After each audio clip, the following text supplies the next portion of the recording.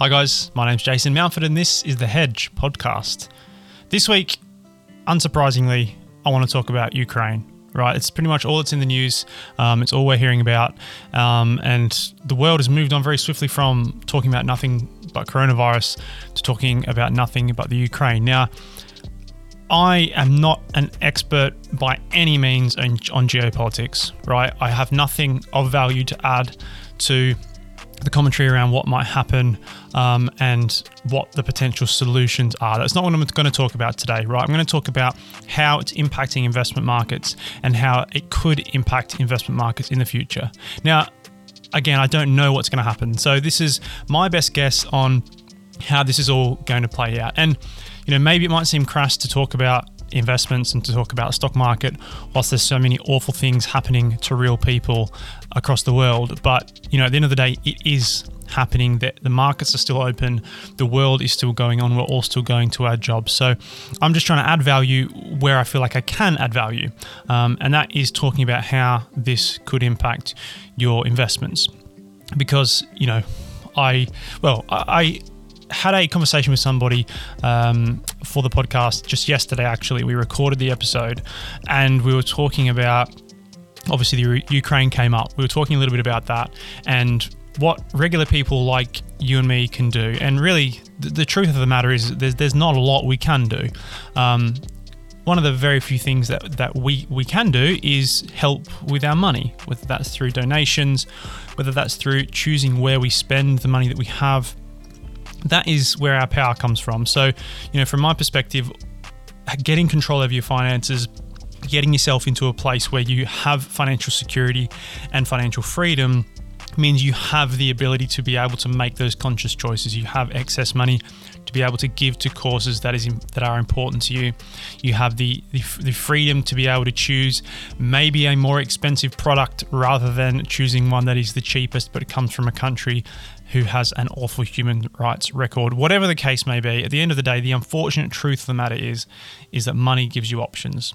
And so I think that's why it's always important that regardless of what is going on in the world, that you don't lose track of your own money and your own financial plan. Now, this is obviously a very fast-moving situation.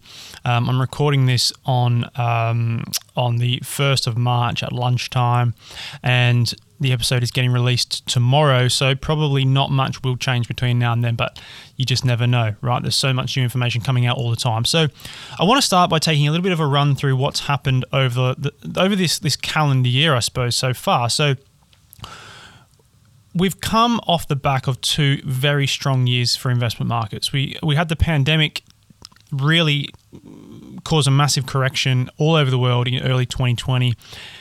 Markets fell significantly, like 40-odd% in the UK and the US. And then basically from that point, in the US especially, it's been a very strong couple of years. 2021, or 2020, I should say, in America was a fantastic year. UK, not so much. 2021 was a fantastic year for stock markets, most places in the world.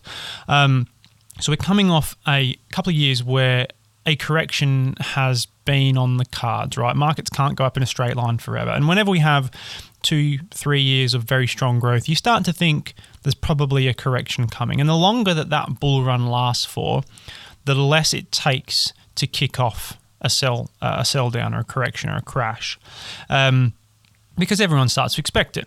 And so essentially what's happened so far this year is we had the tech sector in the in the US is what has driven a lot of the initial volatility in kind of January. Now, the biggest of these is companies like Facebook or Meta, and essentially there has been a lot of change in the way that they make their money. There's been, I think, the first year ever that Facebook didn't add new users to their platform, and so there's some concern that we're reaching potentially peak big tech, right? There's also been updates from a privacy standpoint, particularly from Apple, and some rumblings that Google are going to do the same thing, which limits the amount of data, depending on how you say it, that Facebook can gather from people, which is their whole business plan, right? It's gathering that data and then using that to sell ads to people. And so all of these things spooked the market a little bit. There's some really big falls in some of those companies. And just like the US tech sector has dragged up the indexes over the last couple of years because they've performed so well, they're such big companies, they're doing the opposite now. They're dragging down the indexes. So we started to see that. There was already some volatility in the markets before everything started kicking off with Ukraine. That's obviously been the next issue that has well and truly reared its head. Now, the last couple of weeks markets have been hit very, very, very hard due to what's going on in the Ukraine. And, you've got to remember that a big part of what drives investment markets in the short term isn't fundamentals. It's sentiment, it's emotion. And obviously, whenever there's a war, there's a huge amount of emotion involved. And it's emotion and sentiment for those individual countries. But, realistically, Russia, I think, is 2% of global GDP. Ukraine, I don't have the figure, but it would be a tiny speck of the global economy. But that's not why people get nervous. People get nervous because what if? What if this spreads into the rest of Eastern Europe? What if this spreads into Western Europe? What if this spreads across the whole world? What if China decide to become emboldened and take Taiwan? What if? And it's those what ifs. It's managing that risk, to put it in investment terminology, that spooks markets all over the world. So even countries that aren't impacted by this at all, the stock markets can fall. And often there is an overreaction, not an overreaction to the event, but an overreaction from a financial standpoint. At the moment, there's a lot going on in terms of sanctions to Russia. There's no-fly zone over the entirety of the EU for Russian aircraft or aircraft owned or related to people from Russia. There's sanctions, very strong sanctions being put in place. Russia's being removed, or either has been already, or is probably going to be removed from the SWIFT, the international banking system. Things are coming very, very quickly for Russia, and that is driving a lot of this concern, because nobody knows how they're going to react. Nobody knows what the potential flow and effect is going to be for the global economy. We've talked a lot about the rising cost of living in the UK over the last year or 18 months, and a big driver of that has been gas prices. And a big driver of the reason for those increase in gas prices has been because the majority of our gas comes from Russia. And there's been issues with the pipelines going through Ukraine because of all the political turmoil. So, do sanctions with Russia, particularly around our energy, actually make that problem worse? The world economy now is very, very intertwined. So I guess the point I'm making is that there is some fundamental basis as to why these sorts of things can panic global markets, because there can be contagion effect. There can be things that happen in an individual country that then spreads across the rest of the world. We saw it in the global financial crisis in 2008.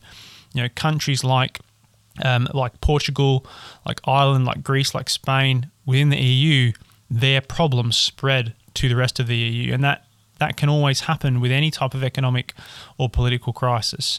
I guess my point that I'm making is, at the moment, the realities of that don't necessarily reflect what we're seeing in the stock market. It's not as bad. The UK, for example, from an actual fundamental economic standpoint, we're not impacted really in any great deal by what's happening in the Ukraine. And yet our stock market is still impacted by it. Now, what do I see as being the outcome? Like I say, I have no idea what the outcome is going to be. But what I do know is how stock markets tend to react to this kind of news, which is what I've been talking about a little bit already. But anytime there's any sort of economic crisis, political crisis, markets tend to overreact. It's what we call becoming oversold. So usually if there's some bad news, there is panic in the markets, differing levels of panic.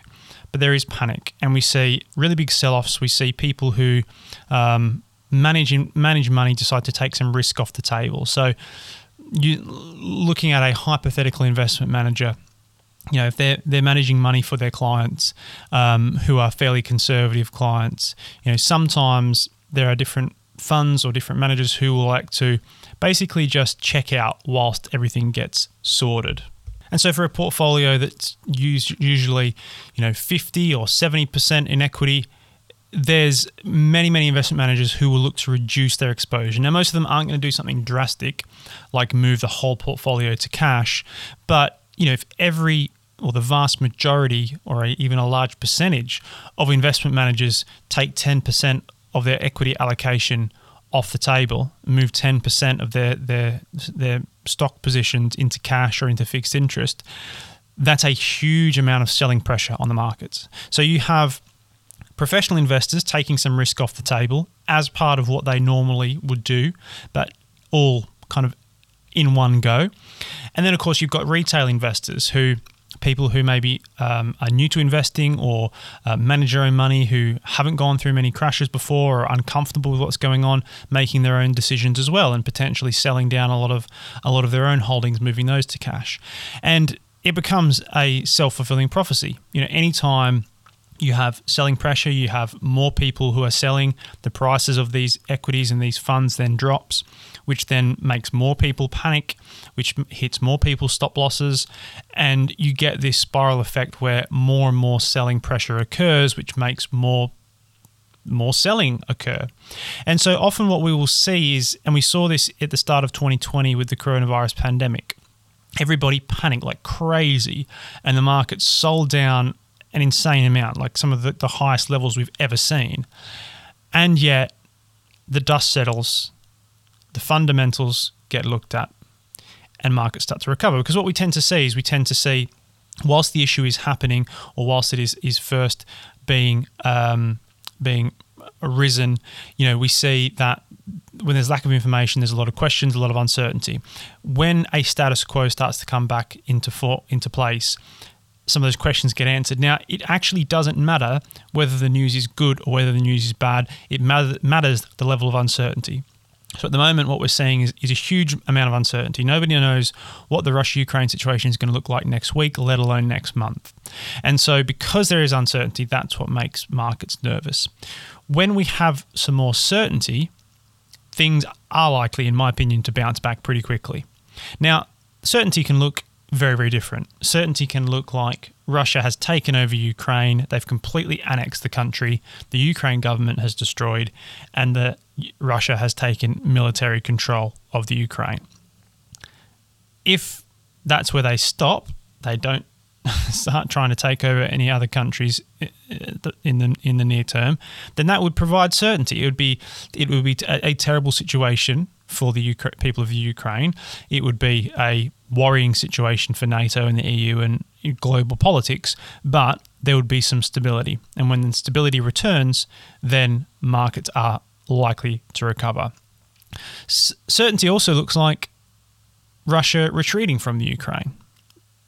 If either the peace talks go the way they had planned, they come to a deal where there is some concessions, Ukraine agrees not to join NATO, whatever the case may be, the European forces are able to kind of push Russia back. Ukraine kind of defends their country, and Russia retreats. Again, that probably looks like certainty. It depends on all the different potential machinations of how it all plays out, but it would be a situation where we would have some understanding that, at least in the short term, that there is some level of stability in the country. So from a purely investment market standpoint, it doesn't really matter what creates stability, the stability. What matters is that there is stability. And again, going back to coronavirus was a very good example. We saw the uncertainty was what crashed the market in early 2020, and then we had stability. It was a weird stability. There was lockdowns, there was mask mandates, there was new variants, but we all kind of got used to it, right? We all understood what the game was. We were all used to the briefings. We were all used to the figures. We weren't seeing something we'd never seen before.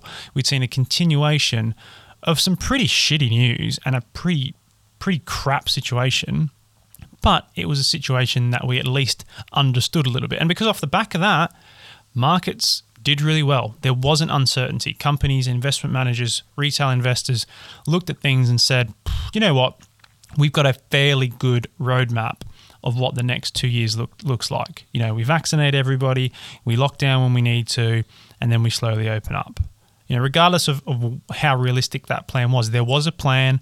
We were all on board with it. Well, you know what I mean. We all knew what the plan was. We all understood what the game plan was. We had a game plan.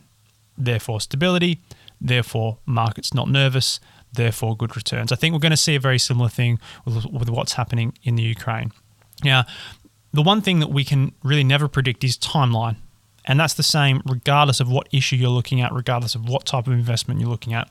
The toughest thing the toughest thing to predict, I would say the impossible thing to predict, is timeline. So we could be looking back next week. I mean, I'm going to release this episode tomorrow. Tonight, Russia and Ukraine could sit down at the table with the EU, with whoever, hash out a peace talks. I think they started them yesterday, and they could have a deal. It could all be over. That's probably pretty unlikely, but that could happen. Next week or in 2 weeks' time, we could be looking back at this as a bit like what happened in Crimea. I'm not sure how you say it. This Russia annexed part of the Ukraine a couple of years ago, and that was a big deal at the time, and very quickly it went away. This could be, I think this is a much, much bigger scale, so I'm not comparing on that respect, but my point is that this could be a big, massive political issue, but it could also go away very quickly. On the other side of things, it could drag out for a very long time. We could be looking back in 6 months and the situation looks very similar to how it looks today. So when you're talking about investment management, that's why we always talk about having a long time frame. That's why we talk about 5 years, because most of the time, most issues in the world are going to be sorted within 5 years. The effects potentially going to be much more long-lasting than that, the long-term effects from a social standpoint or a political standpoint. But from a purely investment market perspective, we tend to get some of that stability back almost always within that 5 year time frame. Because again, if we're looking back in 5 years to this point now, if you look at the graph for year to date, what's the S&P 500 down? The S&P 500 is down heaps. Let's have a quick look now. S&P 500 so far year to date is down almost 9%, right? So that's a really big drop. That's a really big correction for a big mature index like the S&P 500. That's a really big drop in just a couple of months. I can almost guarantee that when we're looking back in 5 years' time, that will barely register as a little blip on the radar. And this is a war. This is a big issue. So again, it's always important to keep in mind that longer time frame if you're looking to invest for the first time or looking to add more money or starting to get your financial plan together. It's all about that time frame. There's always going to be issues like this. This is a really bad problem, but there are unfortunately always really bad problems. There's issues constantly in places like Yemen and Syria. There is market crashes that happen all over the world for a variety of different reasons. And if you have a long enough time frame, you're going to have enough time to ride out the ups and downs of those markets. Now, of course, there is one proviso on this, and I put a post up on Instagram yesterday, which was a reminder about diversification. And it's really, really important. And this, again, highlights how important it is. And the example that I put up on Instagram, I showed the S&P 500 again, which, like I say, is down. I think it was down slightly less yesterday, but around that 8-9% mark. Year to date, S&P 500 down almost double digits over the last 12 months. So if you've been invested in, a large cap S&P 500 fund, if you've been invested in, an ETF that invested only in the S&P 500, if you invest your money directly, say into, just US tech stocks, if you pick stocks and you've got some Apple and some Facebook, some Google, some Tesla, all the darlings of the markets over the last couple of years, you probably be hurting a little bit right now, right? Because those stocks have suffered. They've suffered big time. But on this post, so I showed the S&P 500 down. I've just got the post up now. Down 8.62% yesterday, year to date. And then year to date, the Brazilian stock exchange, the IBOV, is up about the same, 8.87%. So even with all of this craziness that is going on in the world, we've had a 2-year pandemic into a war. Brazil itself has had a lot of its own issues with its president. The market's up almost double digits over the last couple of months. Now, I'm not saying put all your money in Brazil, not by any stretch of the imagination. My point is that regardless of what is happening in the world, there's almost always going to be some aspect of the economy, some countries, some people who are making money off the back of it.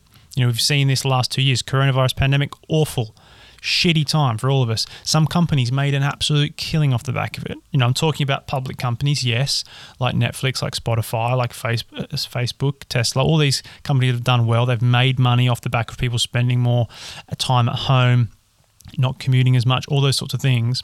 But also companies like, we hear all these dodgy contracts with PPE companies, for example. If there is a large-scale global conflict, there's lots of companies that make weapons and make airplanes. And as awful as it sounds, there are companies that profit a lot off of war.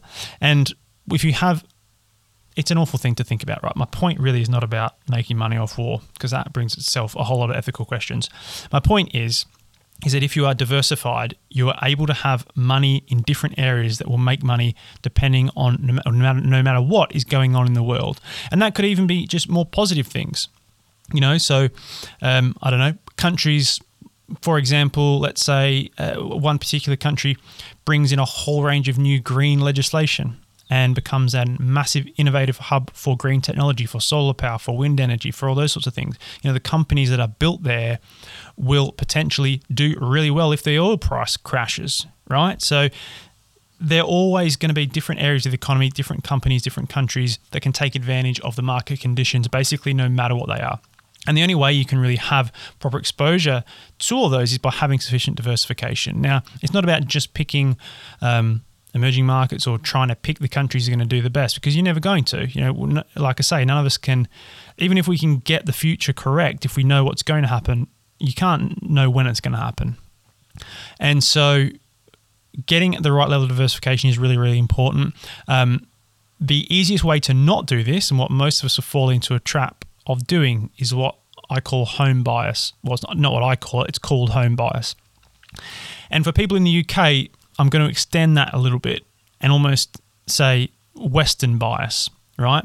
Because the vast majority of people that get in touch with me, people who invest themselves, tend to be invested in an S&P 500 tracker. So investing in the American stock market. Sometimes they'll be investing a little bit into the UK stock market as well. And it's easy to understand why people do that. The UK stock market, it is comfortable. You're investing in companies that that you use. You're investing in the supermarkets that you go to, the places where you fill up your car with petrol. You're investing in companies where you spend your own money. So that makes sense, right? And it's actually the same with the American stock market. You're investing in Apple and you have an iPhone. You're investing in Netflix and you watch a lot of Netflix. You're investing in Spotify and you listen to your music on Spotify, etc., etc. So that makes sense. It's what's comfortable. And there's nothing wrong with investing a large portion of your money there, because at the end of the day, the American stock market is the largest economy, the largest stock market in the world. The UK makes up a sizable portion of the world economy as well. So there's definitely worse places you could invest, and you should have a large proportion of your equity allocation in those places. But you shouldn't only look in those places. And there's lots of different ways you can do that. I'm not going to go into the specifics here, but there are multi-asset funds that will invest much more broadly than that will invest all over the world. There are individual funds that will invest in emerging markets, for example. And it's just important to make sure you have that diversification within your portfolio. Diversification is not just about, well, I've got my money in 20 different companies that are all listed in America, or 20 American companies and 5 UK companies. It's about proper global, geographic, and industry diversification. So, look, I hope that's been useful in terms of the investment impact. Look, I guess to kind of summarize where I'm at with this is, from a human standpoint, it's a really terrible, terrible situation that we're seeing. From a stock market, purely a stock market situation, it's not that unusual. We see events that cause stock markets to crash. This is an event that has caused the stock market to crash. Once we have that stability return to the event itself, we will see stock markets recover. The issue that we can't know is the time scale on that. It could be weeks, it could be months. Worst case scenario, it could be years. I think that's pretty unlikely. But, once things start to return to some semblance of normality, the markets will almost certainly recover off the back of that. And that's why it's important to stay invested and to be diversified in your portfolio. I think, for me, it's weird in a way, because we've had now years, literally years, of, for me anyway, messages that are saying, are you happy with your life? That sounds really weird. That sounds like a really weird and woo-woo thing to say. But look what can happen. Look what can happen in the blink of an eye. Look what can get taken away. Look how drastically our lives can change through no fault or control of our own. We've all been on lockdown for the last 2 years on and off through nothing that we've done ourselves. We've gone about our business. We've focused on our work. We've focused on our families. We've gone to the gym. We've done all the right things, and it just gets changed on us. For people of the Ukraine, that the last 2 years probably looks like a complete walk in the park after this has happened. And, I think it's whenever stuff like this happens to me anyway, I always use it as an opportunity to just step back and say, okay, what do I want my life to look like? And I think that's always the question we need to keep asking ourselves whenever you look at your money, whenever you think about your investments, whenever you think about your pension, whenever you think about your work, your career, your business, anything to do with your money, you've got to keep reminding yourself that there is a reason why you're doing it. There is a reason why you want more money. There's a reason why you want to pay less tax. There is a reason why you want to invest better. There is a reason why you want to earn more. It's because, or it should be because, you have a life in mind that you're aiming for and you're striving for. And I think from my point of view, that's what I keep telling myself, that all the decisions we make on a day-to-day basis about our money need to have that endpoint in mind, because at any time it can change on us, right? So we've only got one chance to actually be working towards the ideal life that we want to live. And there's no right or wrong answer with that. I just encourage you to, anytime you are thinking about your money, anytime you're thinking about your investments, to make sure you're always bringing it back to that. What does my ideal life look like? What do I want my day-to-day to look like? How do I structure my finances to support that life and to support the life for me and my family as well? Guys, thank you very much for tuning into the episode. As always, I want to leave you with a question, right? I want to hear from you guys. I want to hear a little bit more about what drives you in your day-to-day life, in your finances, in your money. So I want to start with some positivity on these questions. I want to start with you bragging a little bit about what you've done in the past, the decisions you've made. So I want to hear, what is the best financial decision that you have ever made? It could be anything. It could be an investment that you chose. It could be a job that you took. It could be an expense that you cut out of your life. I want to hear about the best investment decision that you have ever made in your life. In order to drop that answer to me, please head over to the website, thehedge.io, and hit me up anywhere there. There's like contact forms everywhere. There's an ask a question button. There's all the social links, all that stuff. You can get in touch with me any way you want. Let me know. I would love to hear from you. What is the best financial decision that you have ever made? Thank you so much for tuning into this week's episode of the show. I've got a fantastic interview to bring you next week with Rachel Martin from Accountant Share. I'm really looking forward to that one, and I will speak to you then.